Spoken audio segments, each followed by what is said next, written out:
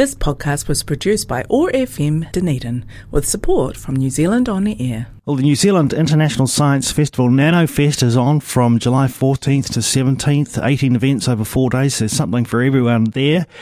Workshops, a gaming centre, e-waste collection, lots more, and a lot of those events are free as well, so you want to hop online to scifest.org.nz to take a look at the busy schedule. One of the events takes place this Thursday, 5:30pm at the Hutton Theatre at Otago Museum. It's an opportunity to hear from Kate Hanna, Director of the Disinformation Project, as she explores the misinformation ecosystem, the role of trust, and provides a call to action for communities. We'll hear more about that now with Kate Hanna, who joins us on the line. Morena, Kate, lovely to have you with us. Oh, kia ora. Kate, let's start with some building blocks here. Tell us about the Disinformation Project Aotearoa. When was it established and why?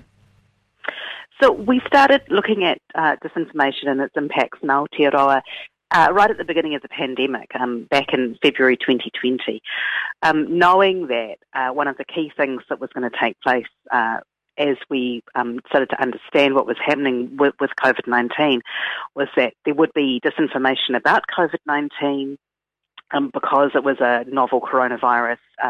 Science is going to have to move really fast, and in those circumstances we know that there's more opportunity for mis and disinformation to emerge. So it really started with a focus on COVID-19 related mis and disinformation, and has grown and adapted since then, largely because of the nature of the content we're seeing in the same places that used to concentrate on COVID-19 mis and disinformation. Is it just about acknowledging that it's happening, or how would you describe the wider mission of the project? So the wider mission of the project is to provide a grounded, so a located in New Zealand, a way of understanding how mis and disinformation works for New Zealanders. So a lot of international research looking at disinformation sees it as a global problem that affects people equally or in similar ways, and concentrates on the technological aspects of disinformation spreading or the kind of mass impacts of it. Now, we're obviously really interested in those global patterns and mass impacts, but we want to do it from the perspective of what effects that has on the lives of people in Aotearoa, New Zealand. And so we want to understand what that means for our diverse communities, how it's different and has different impacts for members of diverse communities, and how our values as New Zealanders, our values of tolerance, our values of transparency, and our values of safety and inclusion are being impacted by disinformation. Now, Kate, we might think we know what these words mean, but let's perhaps break it down a little. Information versus misinformation versus disinformation. It's a great way of phrasing the question, Jeff. So mis and disinformation are important distinctions, and they are usually described. So misinformation is usually described as false or inaccurate misinformation, which is being shared but with no ill intent. And then disinformation is false or untrue information that is being shared with a malicious or disruptive intent. So the difference obviously being there that the same piece of information that is false can be shared by different people as misinformation and by other people as disinformation. So a producer, somebody who knows that what they're sharing is inaccurate or wrong, can share something, and then that can be picked up in what we would call coordinated authentic harm. So somebody who sees it on social media and is genuinely upset and concerned, this might be true and I should share it with my family and friends, shares it, and it operates as misinformation. So that is one of the reasons why, the distinction is important, but it's actually about the way in which it works in the world as opposed to the way it's made. And I suppose to complicate that even further, you can have disinformation wrapped up within legitimate information as well. Absolutely, and I think it's important to sort of note the connection to what we would call conspiratorial thought or conspiracy theories that people might be more familiar with, and that conspiracy theories operate usually some kernel of truth. There is some central idea that is based in true reality or historic accuracy that is then built on to create the conspiracy theory. And so those kernels of truth and the kind of wrapping up of myth and disinformation in what is true or could be true from one person's perspective means that it's very, very difficult for people to accurately assess what they're consuming. So, Kate, what methods is the Disinformation Project using to form this picture of how misinformation and disinformation is impacting the lives of New Zealanders? So we use what's called a rich text mixed methods methodology. So we use quantitative measures, so we gather information computationally from open source social media, so that's legitimate. It's done through tools like CrowdTangle, and we also use any information that members of the public or anybody sends us. So we've been sent over the course of the project, emails that have been circulating around email chains, or screenshots of WhatsApp messages, or images of placards, or images of billboards, flyers, notes, reports of water cooler conversations. So all of that gives us, as I said, a richer text to examine from a qualitative methodology. So from reading and analyze and seeing connections between ways stories are being told or themes are being explored. So more of a kind of literary approach, I guess you would say. And then we combine those two methods in a way that gives us that big picture and also the rich detail. So with whom are you sharing this research and your findings, and why? So we endeavour to share as much as possible with the public. Obviously there are safety concerns for both the public and ourselves in doing so.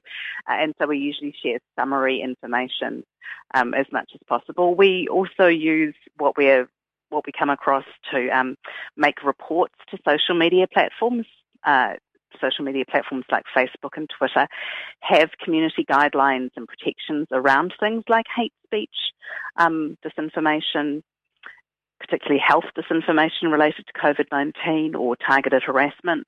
And when the material that we come across appears to meet those guidelines, we will, make reports. We share information with NetSafe. We share information as appropriate.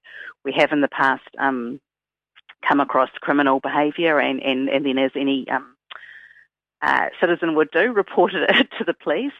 And we also share information where appropriate with government agencies. So we have shared information with, Department of Prime Minister and Cabinet and other government agencies as reports in the past. And your hope would be that they actually do something with that in terms of a response to misinformation and disinformation. Well, it's about making sure that those who are involved in the landscape are aware of what the landscape looks like. And what we talk about is a landscape that has been eroded. So the experiences of the pandemic have really highlighted the erosion, but actually a lot of the erosion is long-term. It's to do with information voids, lack of equitable access to information, centralisation of critical information, some of even the processes of academic research. As you're aware, a lot of information is paywalled or just not presented in ways that is accessible to the general public. And so all of those information voids are easily filled with disinformation if people choose to fill them with disinformation. So, Kate, have we seen any helpful applications of the research findings that you have gathered already? Well, so one of the things that we've worked on is thinking about what it would look like for communities to have sovereignty over their own information sources. So we've worked with communities within Ngāti Porou to ensure that those communities had direct access to good information about COVID-19 vaccination and more broadly questions around COVID-19 and health, and to see whether that would impact communities' ability to make good, strong and important decisions for themselves, but with access to high-quality information that they could interrogate, question and understand. And that, that sort of process is obviously one that requires long-term evaluation, so we can't immediately go, yes, it's worked. But it definitely feels like that approach works. We've seen over the course of the pandemic the importance of key science communicators in Aotearoa, New Zealand, and also internationally. And those people have been people who have been warm and approachable and kind and thoughtful and committed in their approach to science communication, and have been available to communities and have been accountable to communities rather than, sailing in and saying something and then wandering off again. And so, we can over time look at the impact of those people and see how that has helped prevent the impact of information voids and information disorders. Kate, we're very much looking forward to your visit to Ōtepoti, Dunedin as part of New Zealand International Science Festival NanoFest with this presentation at the Hutton Theatre at Otago Museum on Thursday evening. What can we expect on the night? Well, I'm hoping to talk through some of those features of the kind of erosion and a kind of, I am a historian, so kind of contextualise that in some important historical and social contexts. Then briefly talk through some of the types of content that we're seeing. I obviously don't want to traumatise my audience or myself by discussing it in too much detail. Some of the material is very graphic or incredibly racist or misogynistic, features of anti-Semitism, Islamophobia, etc., etc. So, really some of the worst stuff that you might see. But what I want to try and focus on there is how we're seeing it in really ordinary spaces, so not fringe spaces on the internet. And then what that means for us as community members, as citizens, as people who want to live together in Aotearoa with a certain set of values around tolerance and inclusion that are actually under threat when we see political and social discourses get to this point.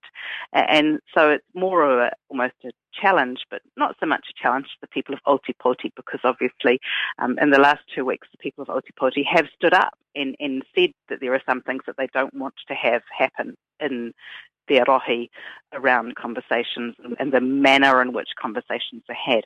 So it's about talking about how we can get back to or conceive of discussing difference in ways that do not antagonise, upset or exclude people who are different. It's going to be a fascinating presentation. Kate Hanna, Director of the Disinformation Project, talking with us this morning ahead of that presentation as part of NanoFest 2022. Kate, kia ora, thank you so much for joining us, and we look forward to welcoming you to Ōtepoti. Many thanks. I hope the weather improves. It's very bad in Auckland. Fingers crossed. Satisfy your science cravings at the first New Zealand International Science Festival NanoFest from July 14th to 17th. With 18 events over 4 days, there's something for everyone, from Imagination Playground for the Littlies to talks on social hot-button topics, including Three Waters, the Disinformation Project and the Dunedin Study. There are workshops, a gaming centre, e-waste collection and so much more. Lots of events are free. Book ahead so you don't miss out. Go to scifest.org.nz. This podcast was produced by OAR FM Dunedin with support from New Zealand On the Air.